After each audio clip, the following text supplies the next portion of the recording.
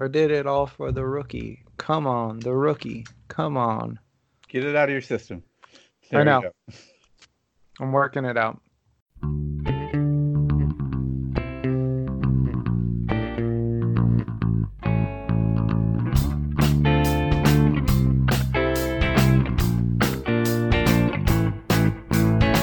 Hello, everybody, and welcome to episode 64 of the Football Absurdity Podcast. Today's date is Friday, February 28th, 2020. My name is Jeff Crisco.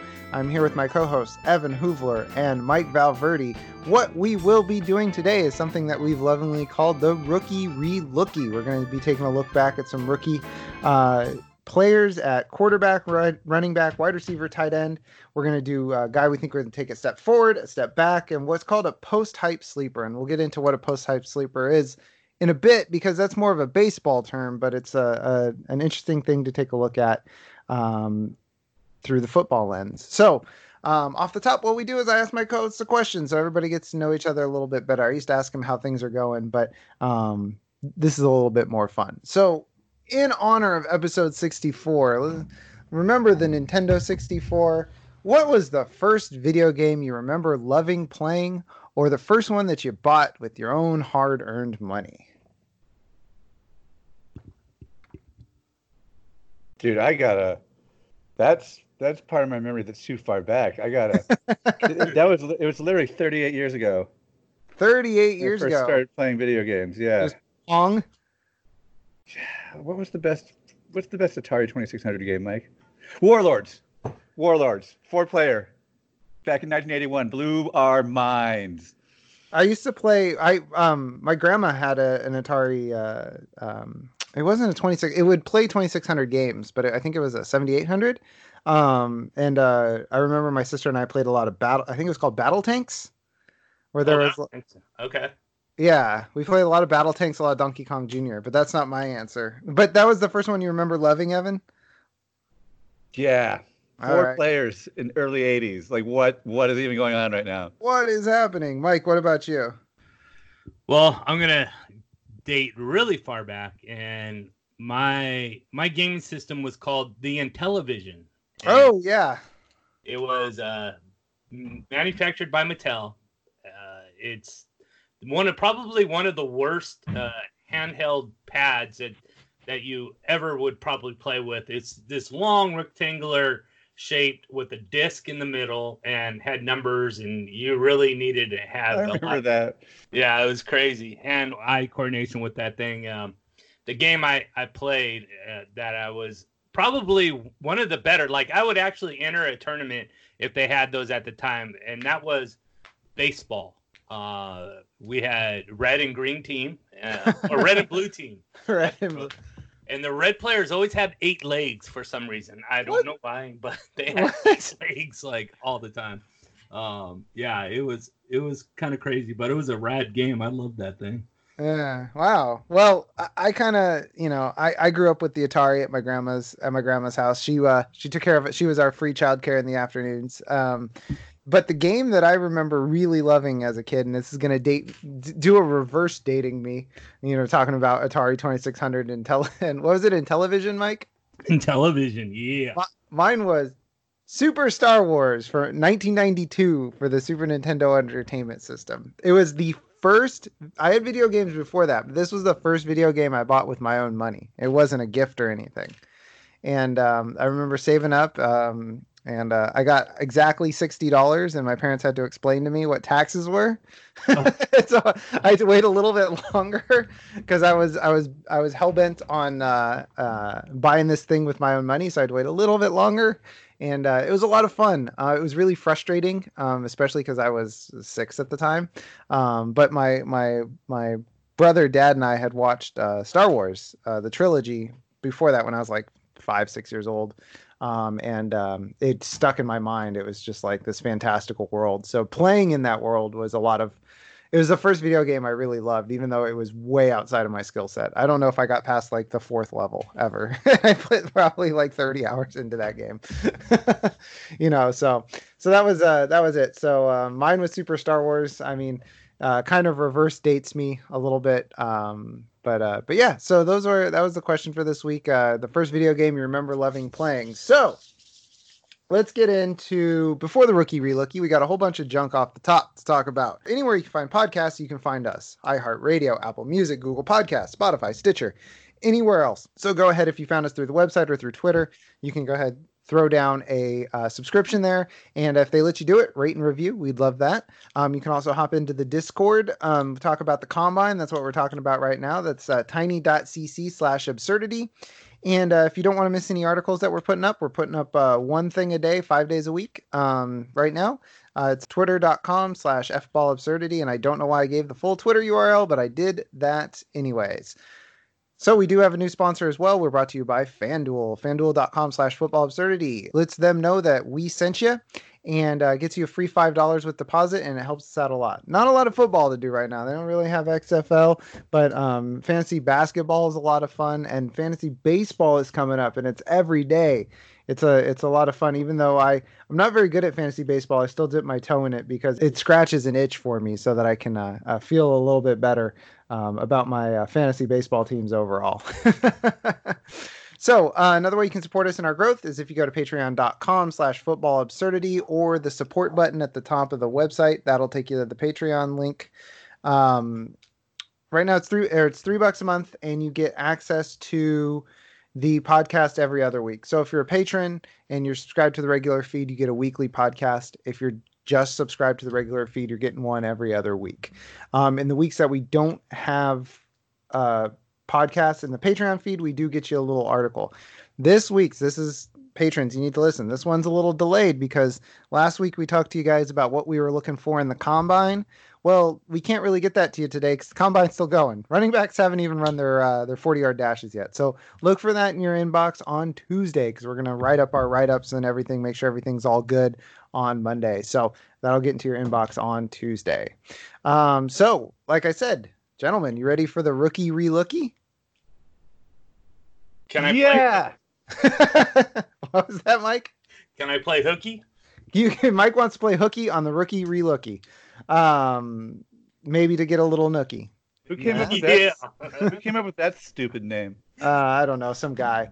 So what we're going to do is we're going to take a look at each position, a guy we think we're going to take a step forward, a step back, and then a post-hype sleeper. And a post-hype sleeper, like I said off the top, baseball term, it's a guy that really got some buzz for one reason or another and didn't really do much for you in fantasy in 2019. So this way you're like, hey, maybe, now that the shine is off of him a little bit, he'll bounce back. And that's a baseball term because it's for guys who maybe came strong through the minor leagues, were supposed to be good in their first season or first couple of seasons, didn't really do that, and then they bounce back and become what we thought they would be. So there's hype and then there's post-hype. And so they're not getting hyped now, and now they're kind of sleepers because they're not getting hyped. So I hope that explains what a post-hype sleeper is. So we'll start, as we always do, at the top with the quarterbacks. So who wants to go first? Mike, you want to go with who your quarterback you think is going to take a step forward this year? Yeah, sure. There's a lot of rookie quarterbacks you probably can look at and go, okay, well, Gardner Minshew showed something, and Daniel Jones showed something. Mm-hmm. And many others, but I like Dwayne Haskins. Haskins. I think for a couple of reasons. Number one, yay, the fact that Ohio State, baby. Ohio State boy. He can't get any lower than what he was last year, I don't think. I mean, no. He was no. He was awful last year. 7 touchdowns, 7 interceptions. Those numbers you don't want to see anywhere near the same amount.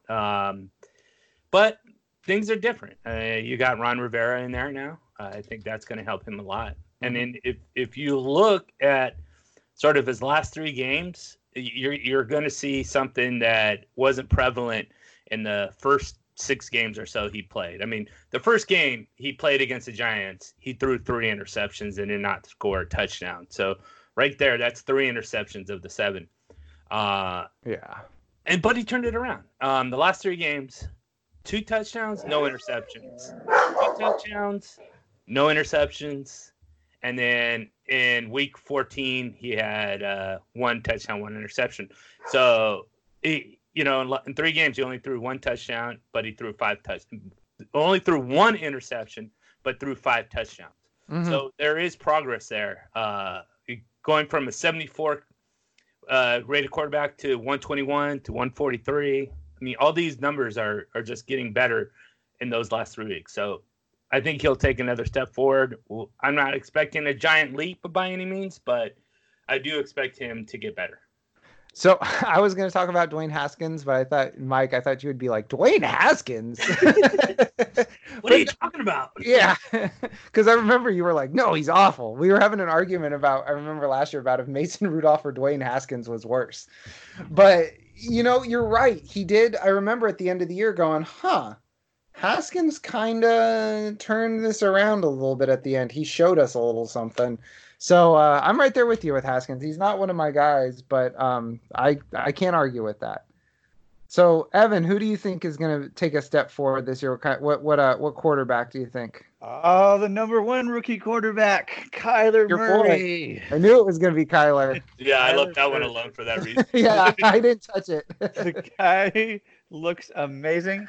He's got 3 solid wide receivers. And he's gonna do that second year bleep that Mahomes and Lamar did, that incredibly talented quarterbacks do. It's all been done before. Ooh-hoo-hoo. Get on the train now. A little Bare Naked Ladies, all been done. Anybody? Oh, yeah. Not huge fans of late 90s alternative rock in here, I guess. Mike and I are really from the ragtime era of jazz, so that's really what we respond to. All right, fair enough. Fair enough. So, Evan, so I was like, oh, Kyler's the easy option. I'm like, well, that's Evan's boy. I'm going to leave that alone. It sounds like you did the same thing. I did too. He was the first person that popped in my head, and I'm like, oh, that's Evan's guy. That's Evan's boy. So Evan wouldn't pick him because he finished number 1 among rookies. Yeah. How does it feel to already have a boy set aside? Great. Feels good. Okay. I love. That's why I do auction. I love falling in love with like 1 out of every 50 players and just getting them, and then everybody else can go hell.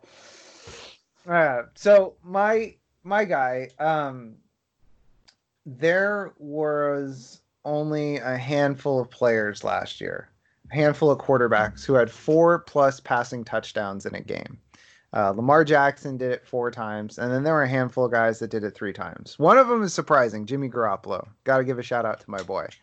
But the quarterback I think takes a step forward this year was a rookie last year, threw for 5 touchdowns against Washington, 4 touchdowns against Detroit, 4 touchdowns against the Jets, threw for 2 and passed for 2 against Tampa Bay. Now, granted, he can't hold on to the ball to save his life, but his name is Danny Dimes Jones, baby. Danny Dimes. He had some serious highs, and he's going to get his weapons back next year. He didn't have a full season of Saquon that was healthy. He didn't have a full season of Evan Ingram, which we'll see if he'll ever get a full season of Evan Ingram. That's an aside. He didn't have Golden Tate all year. Sterling Shepard was in and out of the lineup. He had 1 game last year where Tate, Slayton, Shepard, and Ingram all played. And it was his second game. It was his game against Minnesota. So he barely had his feet under him. So I think with more weapons around him, which he has plenty of weapons. He has more than enough to go around if everybody's healthy. With more weapons around him, if they address the offensive line, he won't be taking... Look at these sack totals. This is what really stood out to me. 8 sacks, 6 sacks, 5 sacks, 5 sacks, 4 sacks, 4 sacks. In like half his games, he's taken 4 or more sacks. So it's not surprising that he had 18 fumbles. Okay, that's insane. 18 fumbles, and he only played in 13 games. So he lost 11 of them, had 12 interceptions. Basically what I see is Daniel Jones becomes more comfortable in the offense. Or it's going to be a new offense. He's going to be more comfortable with the speed of the NFL. And he is not going to be taken by surprise, and he's going to learn how to hold on to the dang football. And his interceptions are not that concerning to me because Mike, I seem to remember there was a guy on the Colts who had a lot of interceptions his rookie year. Oh yeah, Yeah. Hall of Famer in 2 years. What's that? Hall of Famer in 2 years. Yeah, buddy. What if they would it be good if they held off on Peyton so he and Andrew Luck could be on the same ballot and see how that goes? No, they don't do ballots, but you know what I mean. But his one thing I looked up, Daniel Jones's interception rate, 2.61 interception rate was better than actually Andrew Luck's, Baker Mayfield, and Cam Newton. And rest in peace to Andrew Luck's career, but those guys all had fantasy relevant times despite their interceptions because they do use their legs too, like Daniel Jones. So I think that Daniel Jones is due for a step forward. He already had some high highs. I mean, 24 touchdowns, 26 if you count his rushing touchdowns. 26 touchdowns in 13 games is nothing to sneeze at from a rookie. It was just all the dang interceptions and fumbles that got you. And the Giants let him loose. You know, he had over 300 yards 5 out of his 13 games. So, and you know what? One of these games I shouldn't even be counting as one of them. I forgot he only got in for 4 snaps against Dallas in week 1. I forgot about that one. I was counting that. So it's even better numbers, even though he lost a fumble in that game. All right. So our guys, we think they're going to take a step forward. Like maybe we were having a logistical discussion about what was a breakout and what was a sleeper. And I guess a step forward is what I would call a breakout. Oh, and maybe we should go behind the scenes. We had a little logistical conversation. What constitutes a rookie?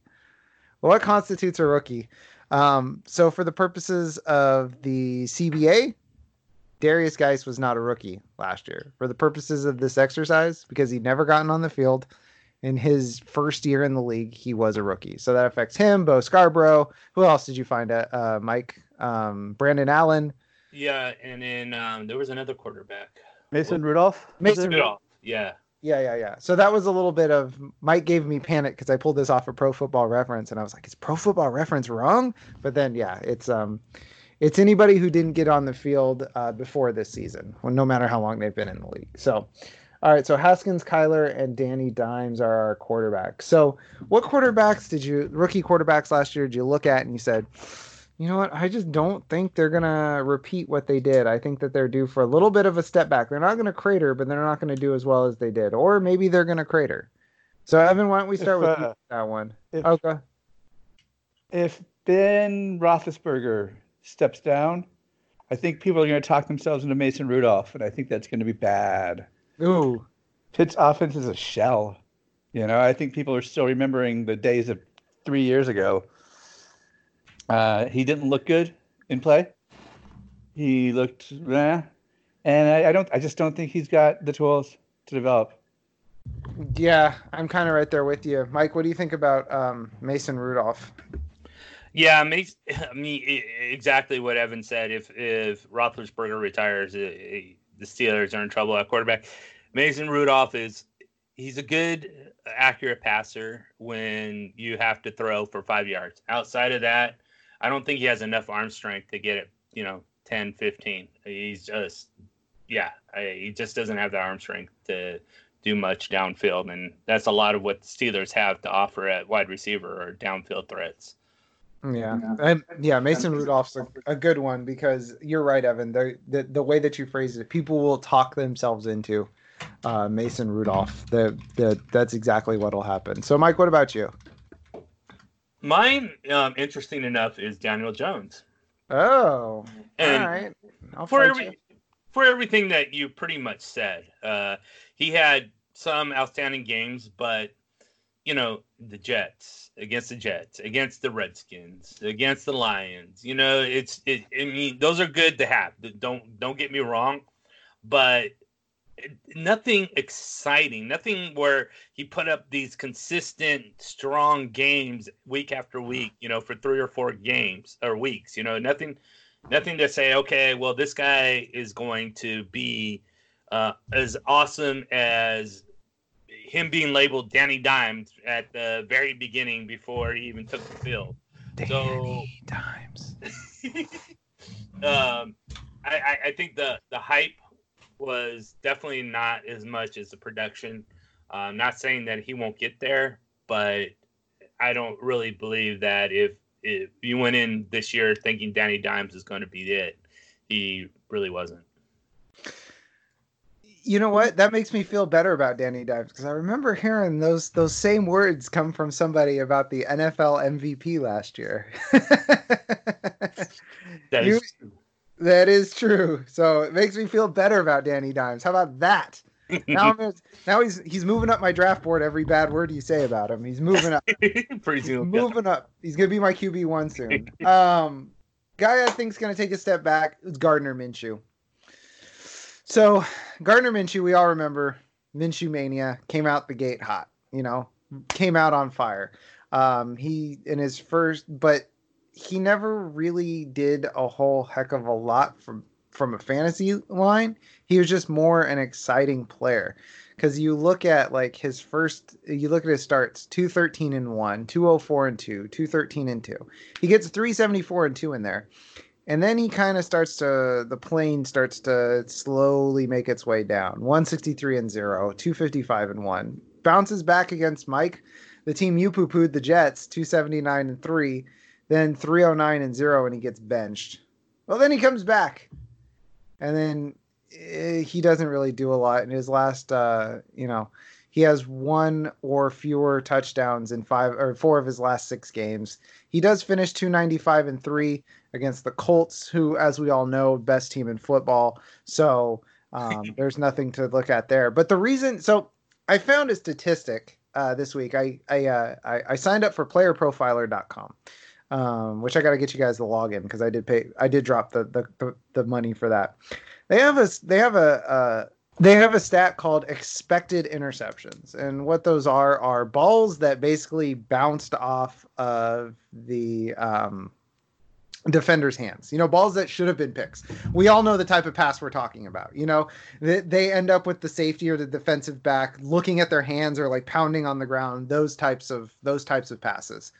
So I was looking at it and I was like, so I have this stat and we all have the interception stat.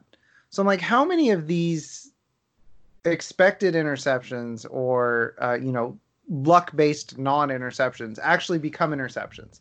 And it's just over 50%. It's 50.6%. So I was like, okay, who got really lucky and who got really unlucky with these picks? You guys follow what I did so far? Absolutely. Okay. Yeah. So basically I was like, who had the most balls bounce or the highest percentage of their interceptable passes bounce off hands? And for guys who actually threw a good number of passes, Minshew was third. He was the third luckiest in terms of passes that bounced off of the guy's hands. So he was at 30%. Luckiest was Carson Wentz. Second was Aaron Rodgers, which Wentz and Rodgers, that might be a play style thing. They're better than that. But Minshew plays like a chicken with his head cut off, So it tells me that that's truly a measure of luck with Gardner Minshew, that he was one of the luckier quarterbacks in the league last year. So I see more interceptions in his future, which if Nick Foles stays on the team means that he's going to end up where? Oh, well, probably bench. On the bench. Back on the bench. Evan got it in one. No, Mike, I wasn't asking what team he ends up on. I was saying he throws a bunch of picks. Nick Foles is still under contract. Where does he? He's going to go hold the clipboard. So that's the guy I think is going to take a step back just because of pure, statistical regression. You're looking at about half of his interceptable passes should have been picked off just based off a league average. And he was much luckier than that. So shockingly enough, because this all started as I was trying to figure out if Jameis was, when I saw that, I was writing about the Buccaneers and I was like, was Jameis lucky or unlucky with those 30 interceptions? Because I wasn't sure. He was actually slightly unlucky. He had about 60% picked off. So he was slightly unlucky, but we saw the balls he was throwing. So, so the guys I think are going to take a step back, or we think, Mike thinks Danny Dimes. Evan's not convinced Mason Rudolph is going to take the step forward that people are going to talk themselves into. And I do not believe in Minshew mania. So, all right, guys, I explained it before. Who do you think will be a post-hype sleeper at quarterback? You know what? I'll go first on this one. I'll give you guys a break. So my guy, the reason that I'm calling him a post-type sleeper is that there were rumbles and there were some thoughts that he was going to go in the first round. Now he ended up going early in the second. I think he was pick 42. Pick 42 in the draft. And it's Drew Lock. And now Drew Lock didn't get a lot of fantasy hype because he broke a bone in his hand or his wrist, sort of that area, early on, went on IR, didn't come back till week 13. Week 13 and 14, he managed 5 passing touchdowns between it, 2 picks. The rest of the season was not so kind to him, but he did show a lot of stuff that made me excited. A connection with Noah Fant, Cortland Sutton connection there. And I think that with Pat Shurmur, the whole offense is going to shift, and I kind of think Drew Lock's going to take a step forward this year. So he got a little bit of hype before the draft. It wasn't necessarily fantasy football hype, but they were talking about the Broncos might have taken him in the first round. Broncos moved down, took Noah Fant, took a tackle, and then took him at pick 42. But still, at the same time, I mean, top 45 pick in the draft, has the swagger. He has the size and the swagger of an NFL quarterback. And I liked what I saw from him last year. He got in, and sometimes, some plays, I will concede, the league was too fast for him. His processor just wasn't caught up to speed.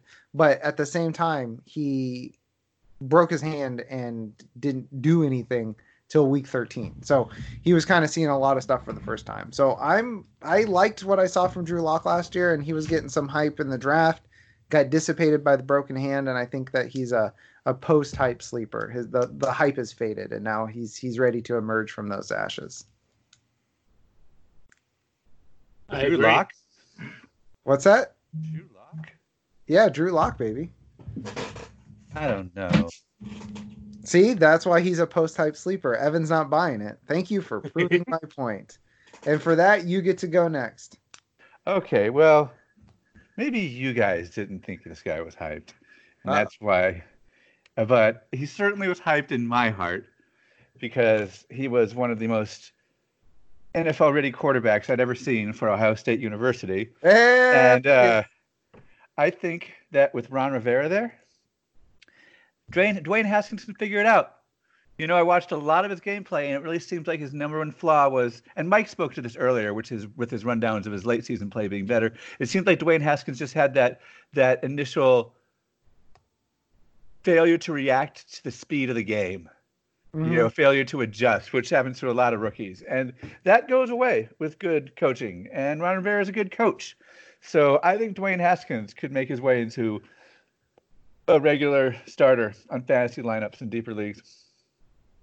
So in 2 QB leagues, he's probably a target. No, then. top 15. Oh, wow. Top 15, huh? Sure. Sure. Talk me into it. All right. So, Mike, you were big on Haskins earlier. Where would you put him? Top 15 or? I'd have a hard time putting him there. I think he's more in the 20s. So that's horrible. So Evan, make a step forward. You and Mike disagree. I need you guys to reconcile this. Go.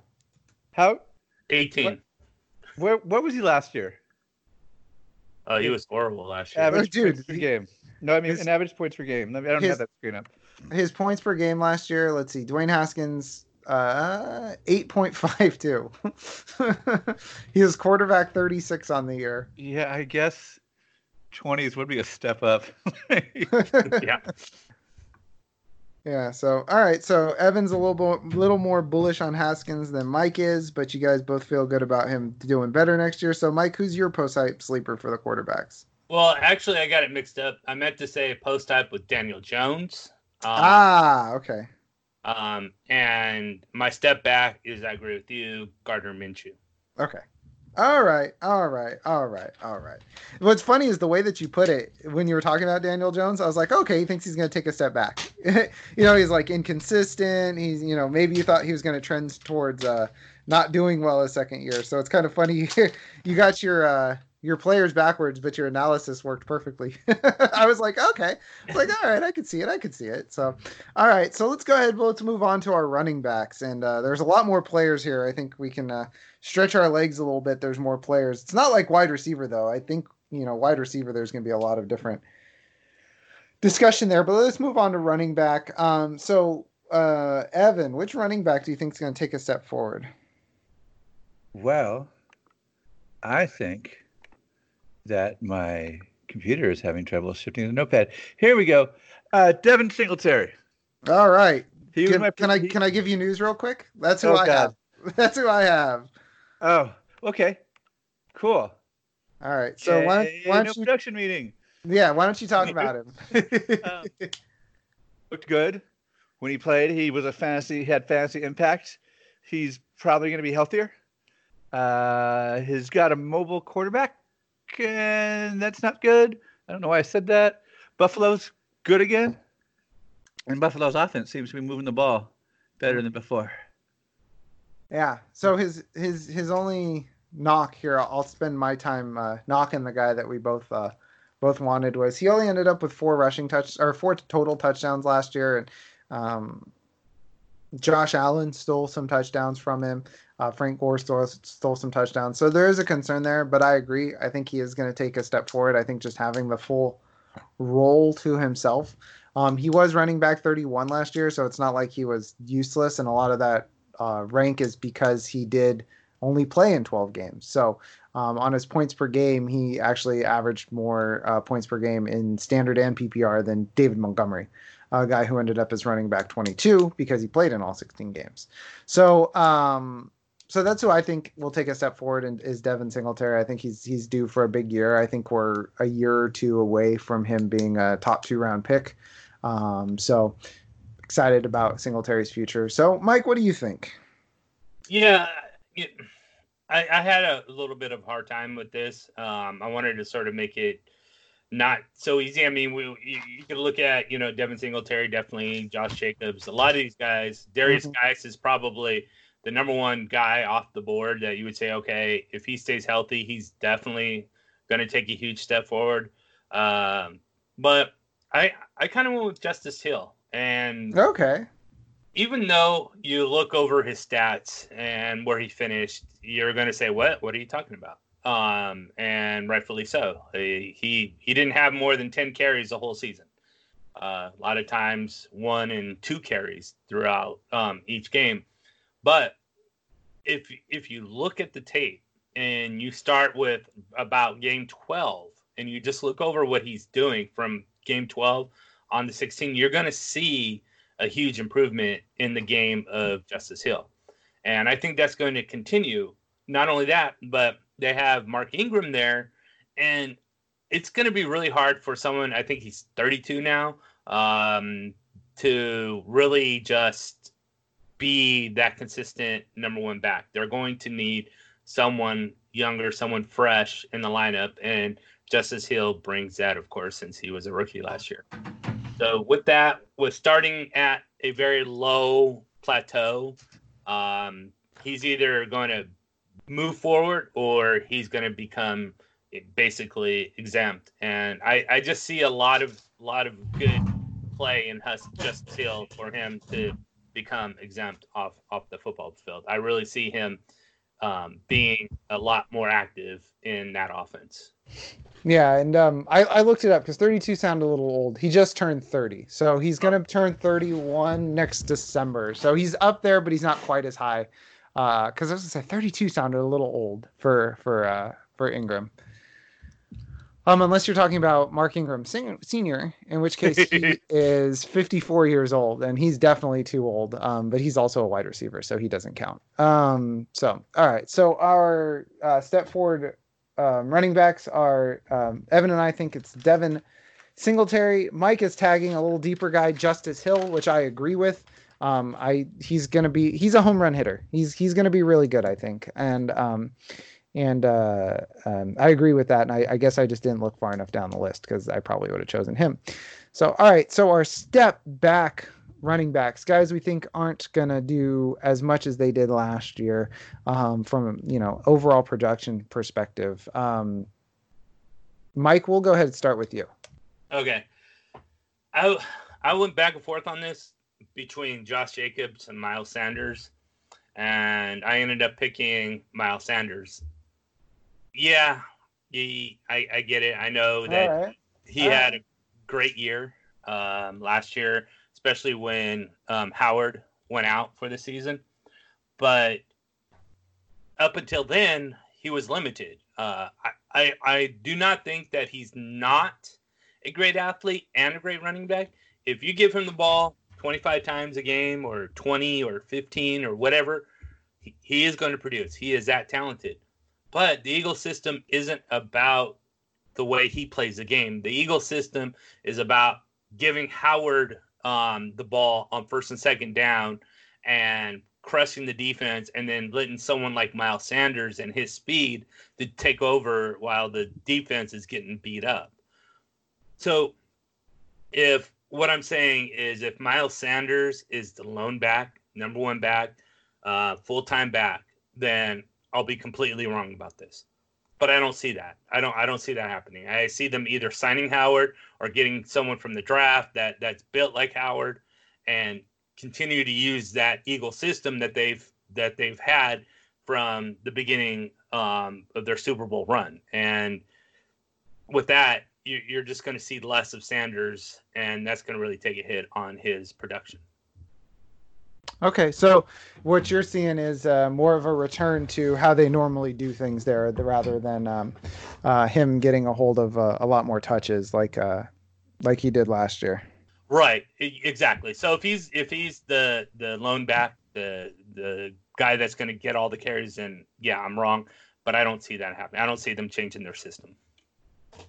Yeah, all right, that's fair enough. I am going to disagree with you there. So I think, we'll see how that goes. When they drafted him, Doug Peterson was like, we've been kind of looking for a back like this, kind of like they've been doing the split backfield out of necessity. So I think that'll be a topic of conversation, something for us to monitor all year, because I think that they're going to lean on him more than you do. So that'll be a fun, that'll pretty much be the split. Cause I think we both think he's a good player. It's just, the usage, which good luck trying to, figure out usage sometimes. Mike and I, we looked at the same team and came away with different usage pattern predictions, what we think will happen in 2020. So basically what I'm saying is lay off our back if we're wrong. Okay. This isn't easy, guys. This isn't easy. So, all right, Evan, who do you think's taking a step backwards this year? I think there's going to be insurmountable hype for Darius Geist. Ooh. I think people are going to play their old, well, what if he stays healthy game? And I never like to play that game. Sure, they sometimes stay healthy, but you know who else stays healthy? Running backs who never got injured before or don't have a long injury history. Let me roll the dice on those people and let somebody else take that risk in running back. I think he's going to go in single-digit rounds, 8th or 9th. So Mike, you tagged Geist as a guy that you said he might be the easy answer here. So, So do you have a little bit more with my easy choices? Kyler Murray, Darius Geist. Look. I showed up to research 15 minutes before the pod, okay? No, Mike I think Mike said that Geist is the easy answer for step forward if he stays healthy. Oh. Yeah, for step forward, for sure. That's what people are going to say. And it's true, but I don't like to play those games. Let me get some guys who are at least going to get me 6 games before getting injured. Yeah, you know what? I come down in the middle on you guys. If he stays healthy, he will be a beast. I don't have faith he's going to stay healthy. No. What's that? I was just saying no, because I agree with you. Dan Snyder, y'all. I mean, we saw this with Dalvin Cook, but to a different extent, where it was like, okay, he had injuries his first 2 years, and then when he was healthy, he was a beast. But Darius Geist had like various injuries, various different cascading injuries, and like Evan said it. Say it again, Evan. Say it louder for the people in the back. Dan Snyder, y'all. Dan Snyder. This is not a good medical staff they have there in Washington. I mean, No. Trent Williams wanted to quit the team over it. Alex Smith has had so many setbacks, so many additional surgeries. They don't have a good medical staff there, and I don't have RG3. Yeah, they ruined RG3's career. Although huge ups to RG3. That guy's just living his best life now. He's getting paid millions of dollars a year to have a front row seat to Lamar Jackson, and then sometimes he has to go play in the fourth quarter. Like that guy's got it down. But I don't have faith that they're going to put Geis back together again in a way that he's just going to go right back to what he was before. And I think a lot of that that faith that he's going to be good again is just faith that he's going to go back to what he was before, and that's what I worry about. So, Evan, your guy is Darius Geis is going to take a step back. My guy is Mr. Running Back 22 last year. A lot of people think he's going to take a step forward this year because they don't know a sunken cost when they see it, and this is going to come back and bite me in the butt. But I'm going with Mr. David Montgomery. I think he's going to take a step back next year, and here's why. You guys are familiar with the Chicago Bears, right? Who? They are some sort of sports organization Correct. based in Atlanta. Yes, the Atlanta Chicago Bears. That's correct. The Atlanta Chicago Bears. So we knew what was going to happen last year, and we knew who the quarterback was going to be all last year, right? It was going to be Mitch Trubisky, no doubt about it. He wasn't ever getting benched. What are the odds that Mitch Trubisky only starts 8 games next year and he gets Marioted and we're switching quarterbacks midseason and we don't know who the quarterback's going to be? 100%. And the offense isn't going to be as good as it was last year. Good with, Hulk hands style quotation marks in the air, as good as it was last year. I see the Bears and I see a team that's going to be in chaos next year. It's going to be a mess trying to deal with the Bears next year. And you've got David Montgomery, who had over 1,000 total yards and 7 touchdowns. I just don't feel like, okay, this is completely gut reaction here. I don't think the Bears offense is going to be able to support David Montgomery having week-to-week consistency. And David Montgomery showed last year, time and time again, that he is not the type of running back that overcomes bad offenses.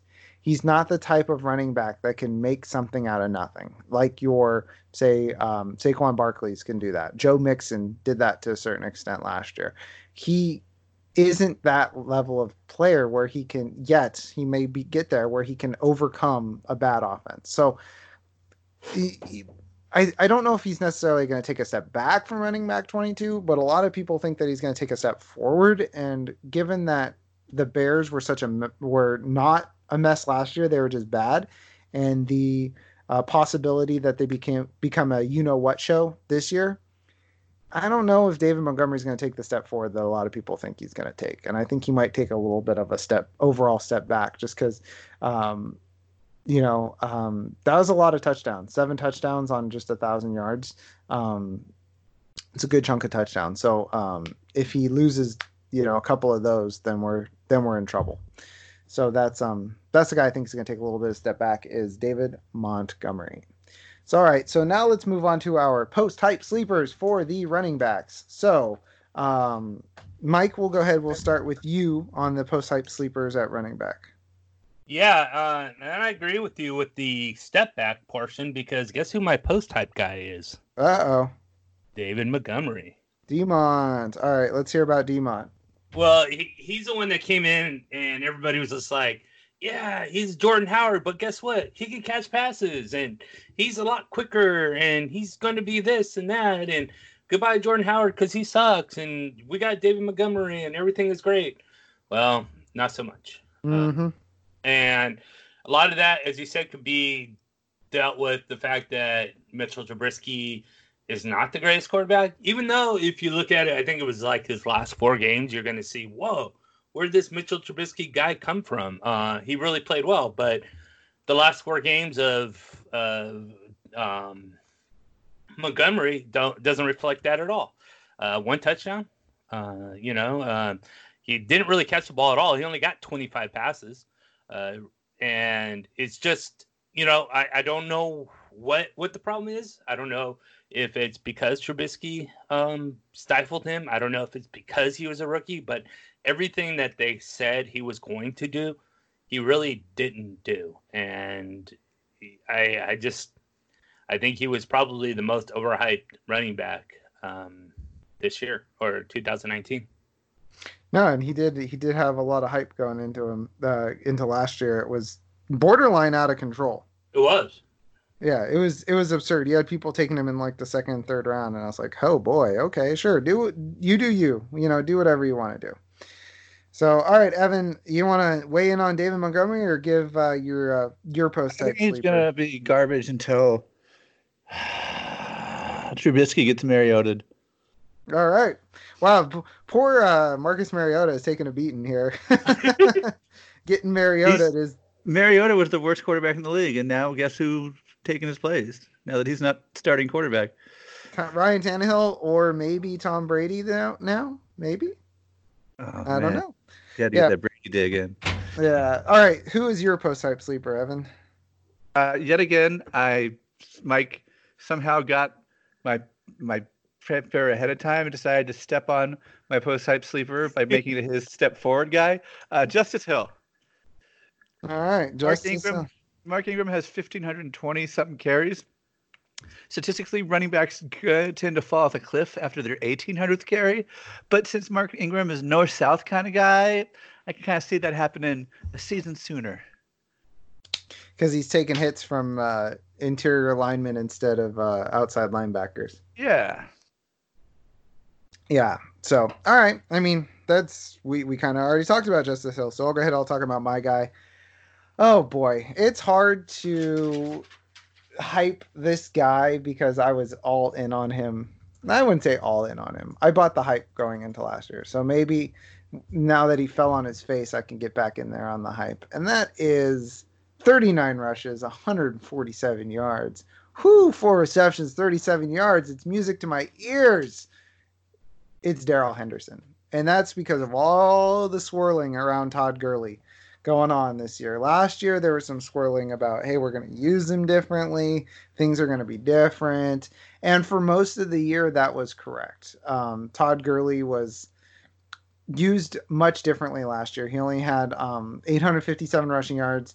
Touchdowns saved his bacon, but he only had 223 carries last year. So one of two things are going to happen, and I think this is why Darrell Henderson is due for a big bounce back this year. One, Todd Gurley gets a smaller portion of the carries so that he doesn't break down over the course of the season. His knee is a problem. People keep wanting to act like it's not. By people, I mean people who own Todd Gurley in their dynasty leagues. Either he gets traded to a team that's going to run him into the ground because that's not going to be the Rams and it'll be Darrell Henderson's backfield, or Darrell Henderson is going to turn this into like a 60-40 split situation. Either way, they spent a lot on Darrell Henderson. They did that for a reason. That reason is they're worried about Todd Gurley, and I think they're worried about Todd Gurley's coming harder and faster than they thought. They being the Rams, not his dynasty owners. I'm not even going to address the Roto-World report that he's going to be traded. I'm going to go with the Ian Rappaport one that, quote, all options are on the table, because I will not get into my issues with Roto-World's reporting, but needless to say, check your sources if you're looking at Roto-World. What the heck is going on with those guys? I mean, I don't know. Careless, and they don't need to. I mean, they're the number one fantasy resource as far as blurbs and O's go, and they're just making up stuff for people to click on their things. Yeah, they're trying to farm clicks when like NFL teams go to Roto-World to get news. I think it was Hard Knocks like 4 or 5 years ago. They showed them in the just like a coach's office, and they had freaking Roto-World up on the screen. It's like you don't need to do political headlines, misleading headlines. What was the last misleading headline they had like a week or two ago? They had one just a couple days ago about Hayden Hurst, where it was hold on, let me find it because I complained about it. Let me find this. While I look that up, isn't there one about Dallas doing something? I don't remember the Dallas. Wow, wow, what is going on over there, guys? Come on. Yeah, pull it together. Or the state Keep it for the state.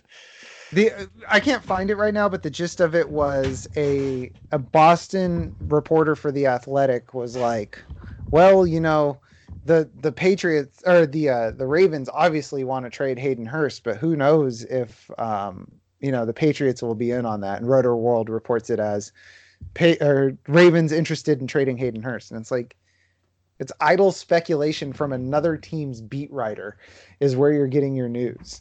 And it's just stuff like that. And it's getting really irresponsible. Just like I don't use that term, that phrase lightly, because it's like, click farming or whatever, but it's getting irresponsible. Oh, here, quote, real chance Ravens trade tight end Hurst. So it was a Boston sports writer theory crafting Hayden Hurst to the Patriots, and they're like, hey, this is news. All right, so that's enough. This has been the Roto World Critique Podcast. Why don't we go back to the Football Absurdity Podcast, talk about some wide receiver rookies. We'll talk about wide receivers we'll think will take a step forward, and we'll start with Evan, and he is going to say... Hunter Renfrow. I knew it. Yeah, I'm an open book. I mean, at the end of the season there, he was way clicking with Derek Carr. He had 20 points in the second to last game of the season, 19 in the last game of the season, and half PPR. And those were the 2 games he played after missing 3 games due to injury. He's Derek Carr's favorite guy. When Derek Carr likes somebody, he peppers him.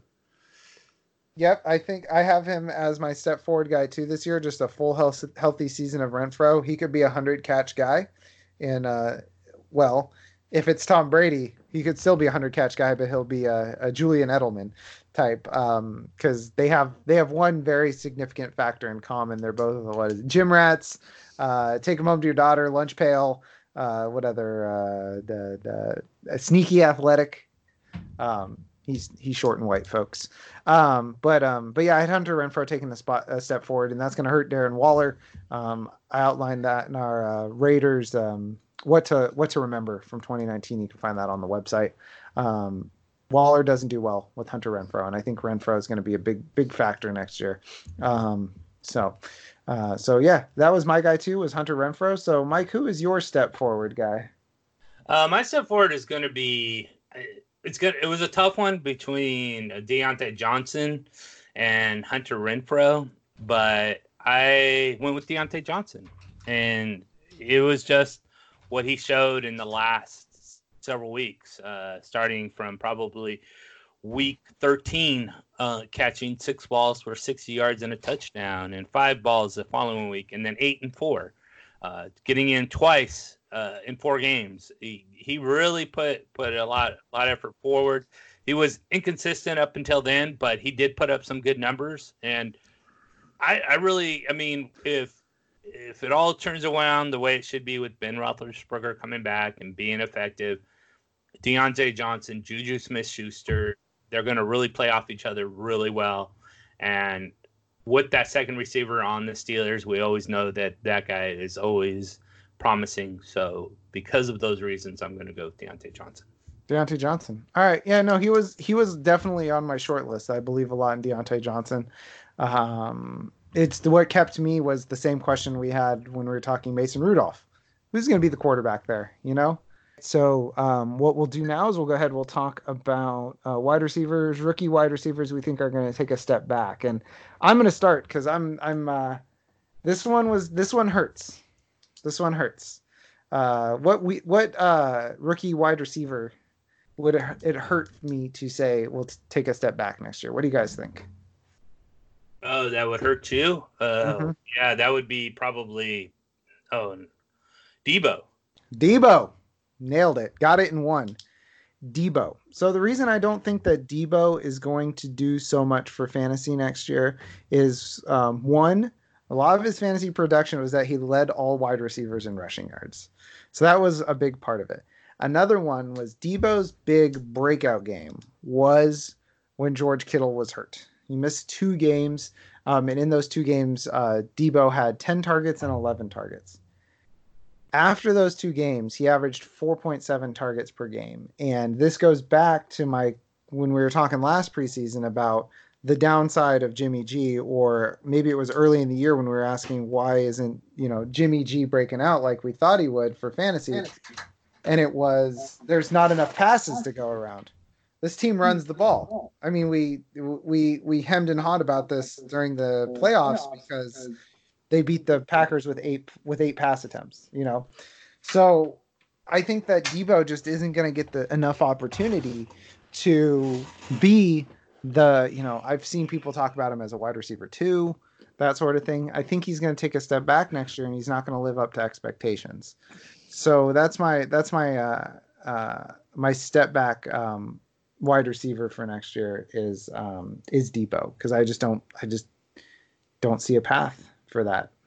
Oh, that's going to break a lot of people's hearts. I know. It's one of those things where, much like Evan's brand of being, well, I hope I'm wrong because that means good things are happening. That's kind of how it feels. But it's just, looking at the numbers, I just don't see a path to that working out well for him. So, like I said, I hope I'm wrong, but I think it's going to hurt some people. I think that there's a lot more. I think the best way to put it is there's a lot more potential for volatility there than people want to acknowledge. I think that's the best way to put it for Debo. There's a lot of downside that people aren't baking into his 2020 when they look at him. All right, so Mike, who do you think is going to take a step back from the wide receivers? So as I was judging between Deontay Johnson and Hunter Renfrow, and making the decision on Deontay Johnson, a thought came into my mind. And that thought was rookie wide receivers. Mm-hmm. And you have Henry Ruggs and Jerry Jeudy and CeeDee Lamb. Mm-hmm. And all those guys are going to go, guess what? Right around where the Raiders are going to be drafting. Oh, no. And I can see them easily getting 2 receivers in that first round, being one of those. And guess what's going to happen to Hunter Renfrow if that occurs? He's going to become the wide receiver 1 on top of CeeDee Lamb and Jerry Jeudy. He will raise himself up on the skulls of his enemies. It's more cannon fodder for him to turn through. Be like He-Man. Yeah. So, yeah, I really do see a couple very good receivers coming to the Raiders, and that's going to really hurt Renfrow. But, Renfrow has been the guy that no matter what happens to him, no matter what you throw at him, seems to be the guy that always prevails. And so, who knows? That he could still, Jeudy, Ruggs, whatever. Take it back, see. I'll show you guys how it's done. But I just don't. I can't see that with his limited skills. He's the GOAT.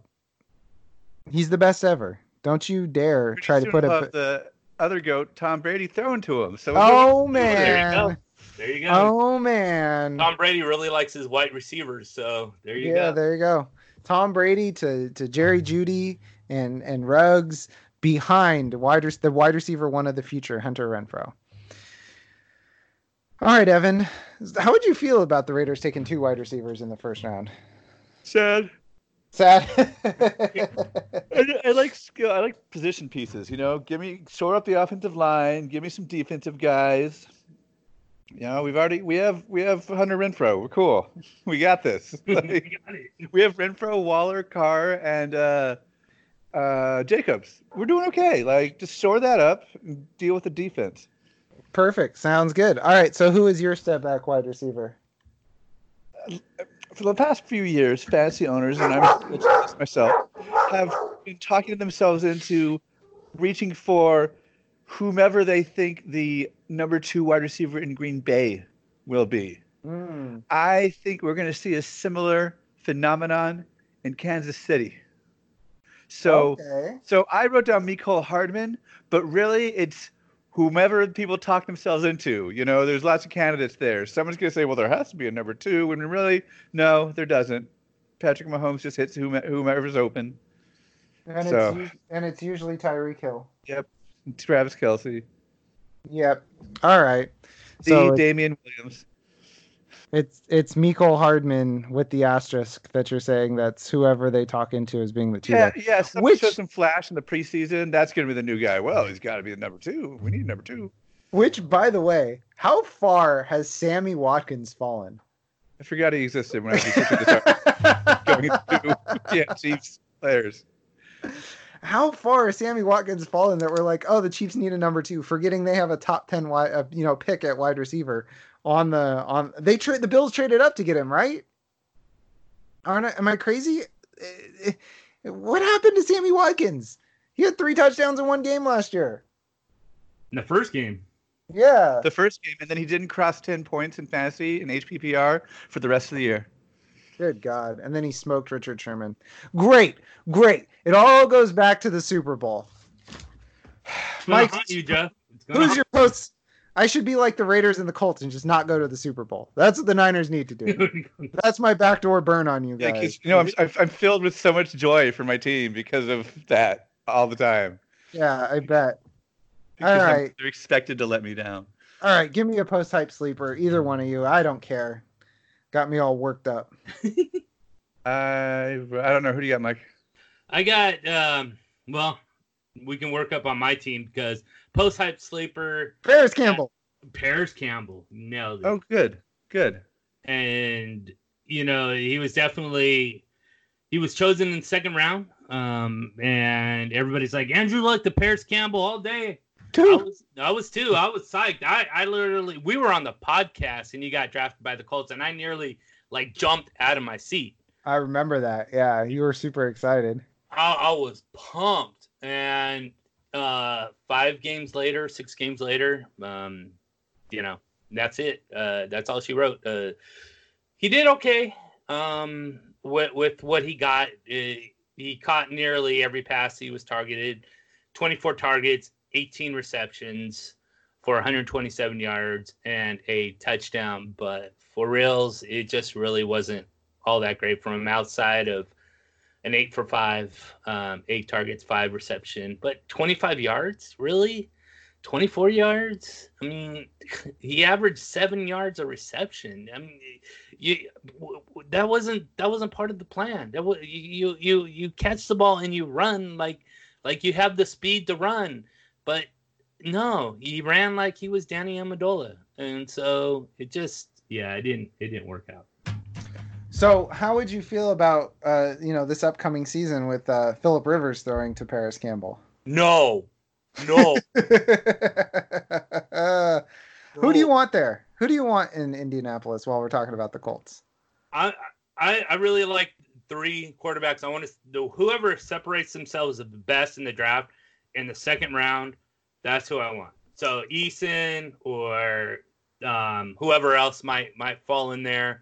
Out of those guys, is the one that I think Colts should go for in the second round. But do not bring me Rivers. Do not do that. Teddy Bridgewater, I'd be okay with, but I think is he signed? I don't know if he signed back with them. No, not yet. Someone like that, yeah, maybe. But I really that has a future. I don't.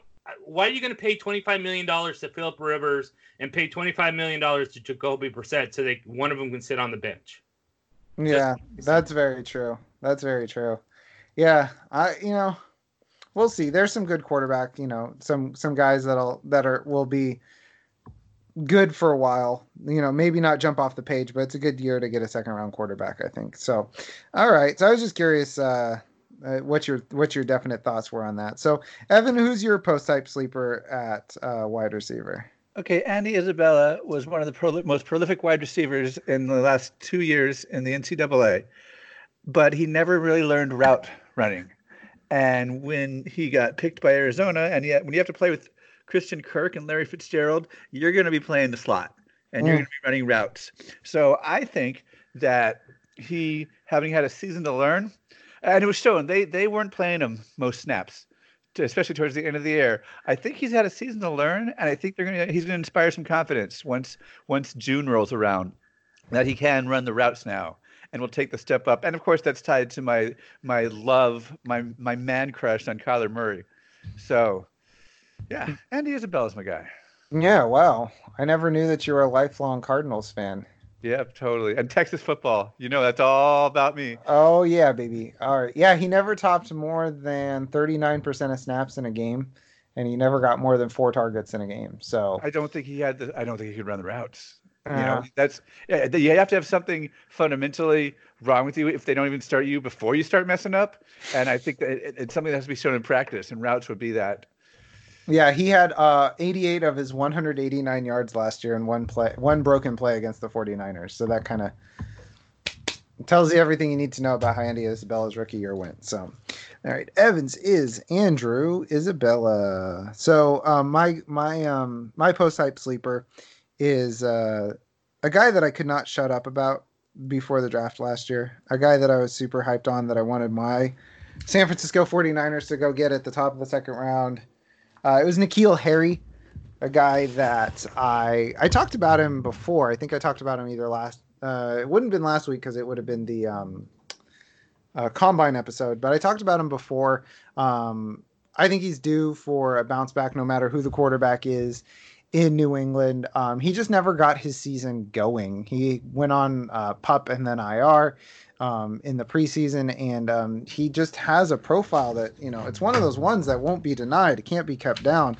I think I comped him to Dez Bryant last year. He has that kind of profile. Dez, Michael Thomas, A-Rob, those last two I saw from other people. Alshon.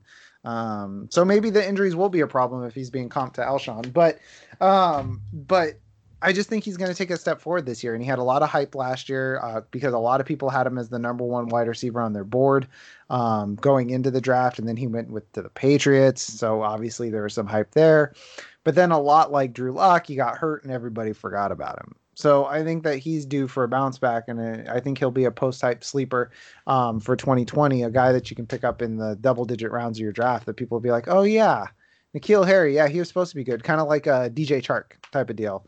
I think I mentioned him in that DJ Chark, Mike Williams second-year breakout role for a guy who only plays a partial season. So I think he'll get the post-hype breakout for the wide receivers this year for the guys that are going to be the sophomores.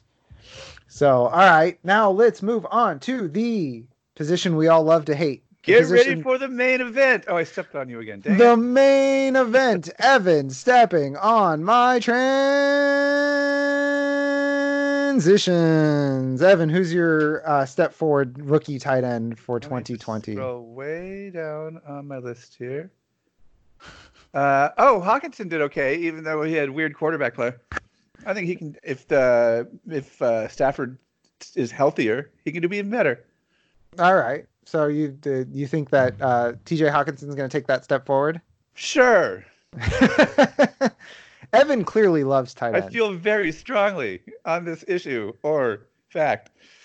Well, I'm going to go off of Mike's sleeper from last time, which is a guy that I've dug some stuff up on, and I was like, oh my gosh, Noah Fant, 100-yard games, one of 6 rookies to ever have multiple 100-yard games in their rookie year, one of 3 rookies to ever have multiple 100-yard and a touchdown games in their rookie year. I think Noah Fant's about to hit a rocket ship to Mars. I think he's going to do more than take a step forward. I'm going to scoop him and Gesicki up, or him and Thomas in every single draft, but I'm going to have him in every draft. That's my goal, is to go out and get Noah Fant. Him, Drew Lock. I guess I'm a big Broncos guy this year, but to get 562 receiving yards on 40 receptions in your rookie year as a tight end, that's a big deal. That's something to sit up and take notice of. So I think that Noah Fant, just by taking an incremental step forward, not even going, balls to the wall, getting better, I think that he's shoo-in to be a top 10 tight end next year. So I think he's the guy that's going to take a step forward. So my guy for that is Noah Fant. And Mike, who is your step forward guy? Do you think Ian Thomas can be the Chris Herndon of tight ends this year? The guy that never does anything? Yeah. Well, I sure hope not, because I got I got into a Twitter spat with somebody over him to the point where he's like, well, why don't we revisit this after the season? And I there's a remind me bot where they'll send you a tweet. And I was like, I'll see you then, buddy. So I hope he doesn't become that. But I like Ian Thomas. I like Ian Thomas a lot. I do too. Yeah, I think he's a quality tight end. In fact, I drafted him last year as like one of the last picks, so I can have him this year.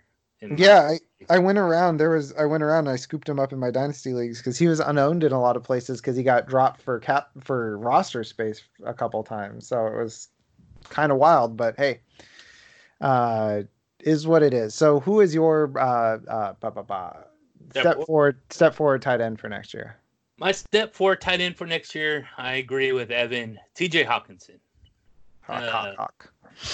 The dude was one of the heaviest tight ends to go into the draft last season. He can do it all: block, catch, everything. And it really didn't turn out too great outside of week 1, where he caught 6 passes, 430 yards, and a touchdown, being against Detroit, of course.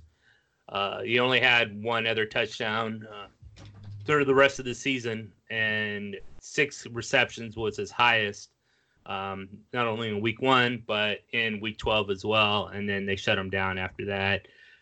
More probably due to the fact that he was injured, but also he just really wasn't producing much of anything. 56 yards was his the most. He's calling you. Yeah, he's angry. He's angry. But I think that you can't dismiss his talent. His talent is just so high that for him not to take a step forward would be sort of mind-bogglingly crazy just because of that talent. So that's why he's my step forward dude. Alrighty. I mean, that's fair. Us taking the top 2 tight ends off the board last year feels a little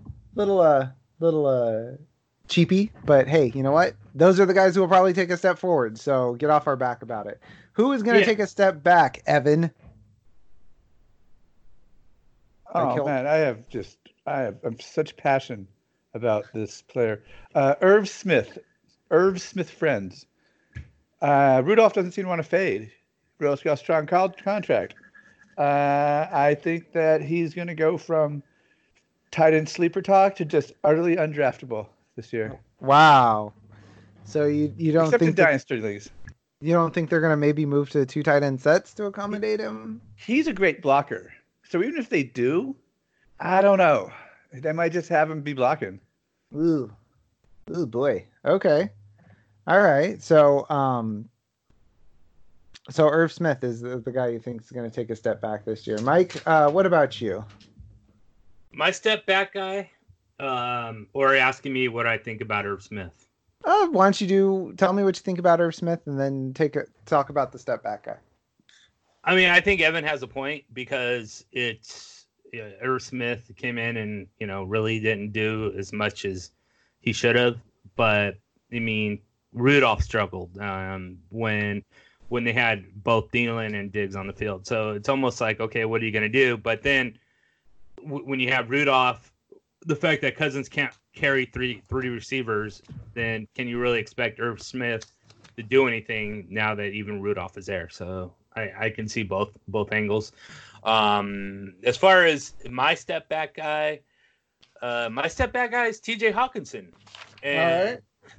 The reason why I think TJ Hawkinson is because as I said before, he didn't demonstrate anything outside a week 1 romp on Detroit, and almost every tight end did against Arizona. Against Arizona, I'm sorry. Yeah. That would be kind of hard if he did it on. Hey, it would explain why he scored so many points. They were like, "Come on, buddy, just come get some yards."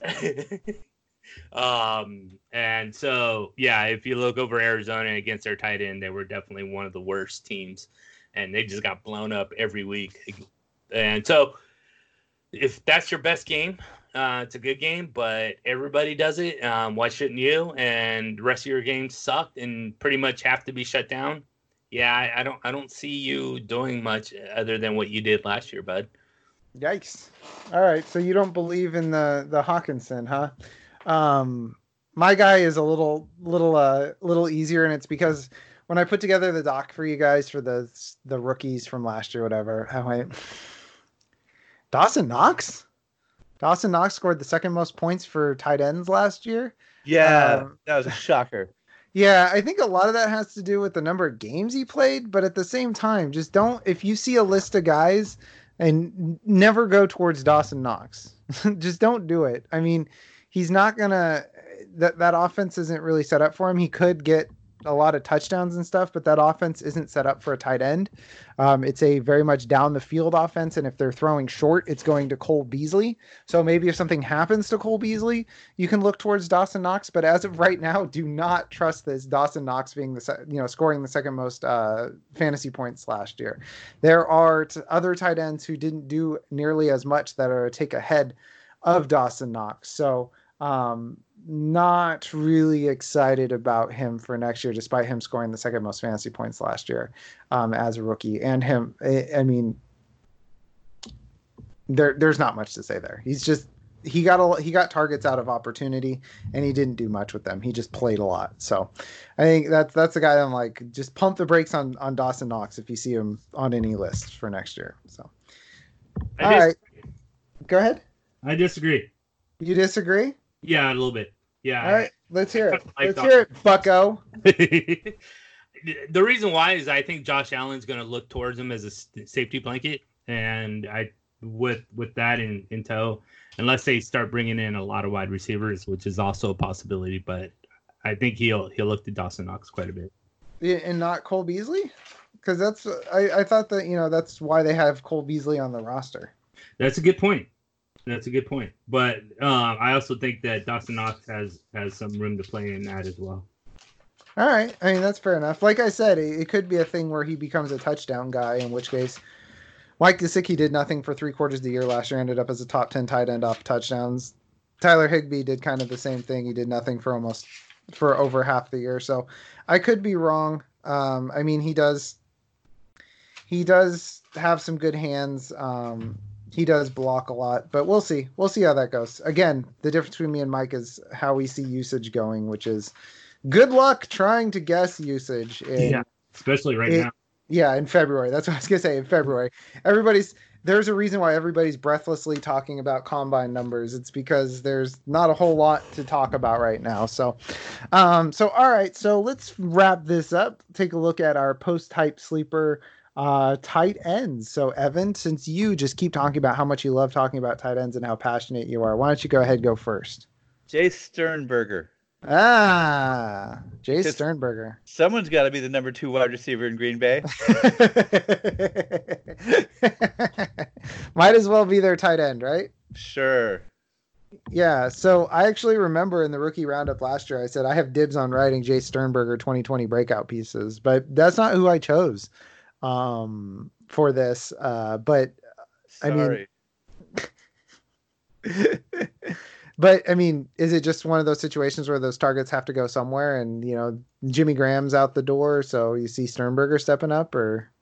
Yes, and then I saw the irony in my thoughts. Like, no one has to be the number 2 Green Bay guy. We've mentioned that happens every year, so I don't really have somebody I feel strongly about for this category. All right. It's because, hype doesn't really exist for a lot of tight ends. That's true. It's Fant and Hawkinson, and that was about it in 2019.